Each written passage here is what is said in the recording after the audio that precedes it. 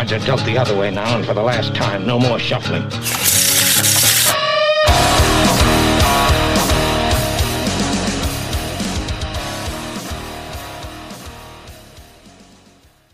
All right, welcome back to another episode of Fantasy Fuel Shuffling the Deck. I am Tom Tuttle, and today we're going to be talking about a random player from the Pittsburgh Steelers.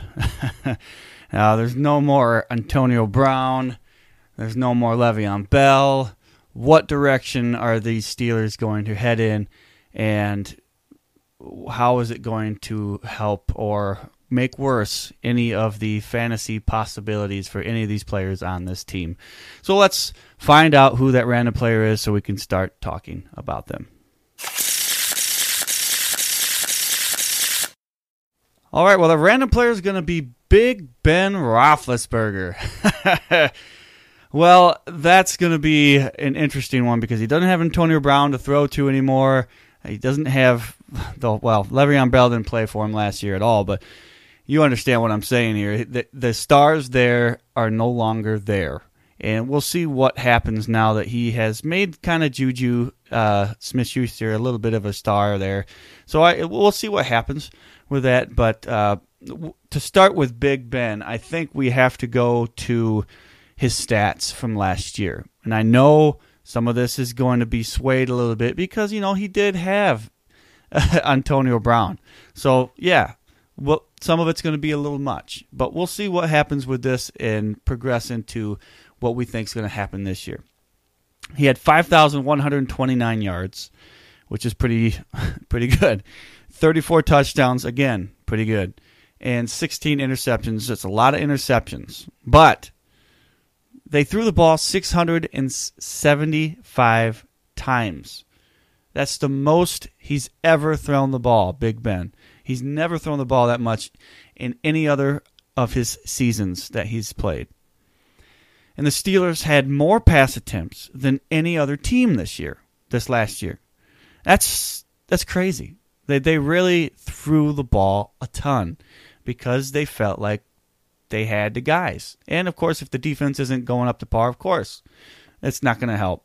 Maybe they feel like they have to throw the ball. Whatever. But they were 13th in completion percentage as well, which it's okay. It's not the worst, but it's definitely not the best, especially when you're throwing the ball that much.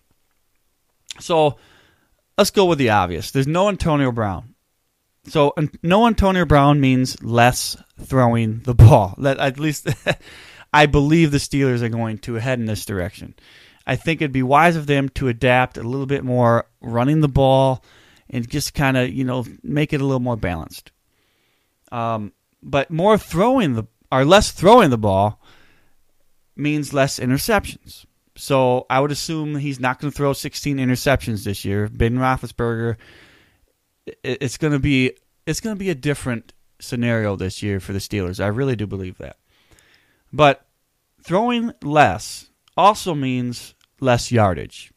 So I wouldn't expect too much less out of Juju. But whoever's replacing that Antonio Brown gig, whether it be Washington or Deontay Johnson or Moncrief, they're not going to replace his production. But they're gonna try and maneuver these guys. Whoever wins that spot to be the number 2, I don't know if it's going to be one or if it's going to be all three of them kind of switching in and out between that number 2 role on that team. We'll see. But whoever's going to be that, they have to replace some of his production that Antonio Brown is leaving. That being said, no more Antonio Brown also equals more spreading the ball around. So, like I said, I think Juju stays the same, but without Antonio Brown screaming into Ben Roethlisberger's ear and making it bleed. I think that Roethlisberger has now a chance to be a little more consistent, a little more say, hey, I can give the ball here, I can give the ball here and here and here. Yeah, Juju's going to get most of the targets, I would assume, but now he has the opportunity to spread the ball around like an offense should instead of just feeding the ball to one or two people. We'll see, but I think that is a big possibility there that they're going to start spreading the ball around a little more. But, I mean, I guess another person that's going to catch some balls out of the backfield is going to be James Conner. Now, there's no more Le'Veon Bell drama for him. So I expect him, this is his now second full year being the running back for the Steelers. I would expect him to progress, to get a little better. I would expect him to have a better year than last year. It's just because I really do believe they're going to go into a more running, not more running offense, but just more balanced. I don't know how balanced it's going to be, but it's not going to be throw the ball every down like it seems like they were doing last year at a ridiculous rate. It was pretty crazy. So what does all this mean for Big Ben and the Steelers? I think it just means they're going to be more, not more competitive, but they're still going to be competitive within that division. It's a tough division. Now, everybody has improved, and they are used to winning that division. But it's a different ballgame now. The Ravens are better. The Browns are way better. It's pretty hard to say that they're going to win the division. The Bengals are just so-so, but to say the Steelers are locked to win the division this year, I don't see it. I think the Ravens have a chance. I think the Browns have a really good chance. I still think the Steelers have a chance to win that division, but I think they have to be more balanced to do that. If they are more balanced, they still have a chance to win that division. They cannot rely solely on the passing game. Because when you are one-dimensional, the NFL defenses can tear that apart. They know, hey, all they'd like to do is throw to Antonio Brown. We're going to try and stop that. If they can stop that, your offense is now shrunk into a really just a pile of almost nothing. You can't run the ball because you're already down. It's not a good scenario. So you can't be one-dimensional. What does this mean also for Big Ben? It hurts them and it helps them a little bit if they're going to be more balanced. It helps him because now he can be more consistent. But it hurts him because all them yards go away, all them attempts go away. Not all of them, but it's going to be it's going to be considerably less than what it was. I mean, he's not going to be throwing the ball every down, so it's not going to help. But it's going to help him in the end for the Steelers. He's going to be more consistent, but I don't see the big numbers out of him this year. So in fantasy football, I don't see it. I think maybe you can take him late in your draft if you want to. It's up to you.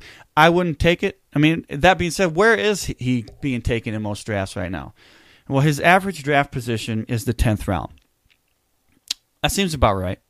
I think that is the 14th quarterback taken overall in most drafts, and to me, that's about right. I don't want him to be my starter unless it's a big league. If you are 16 teams or 14 teams, I could see it. But a 12-team league or 10-team league, nah, I don't want him being my starter this year.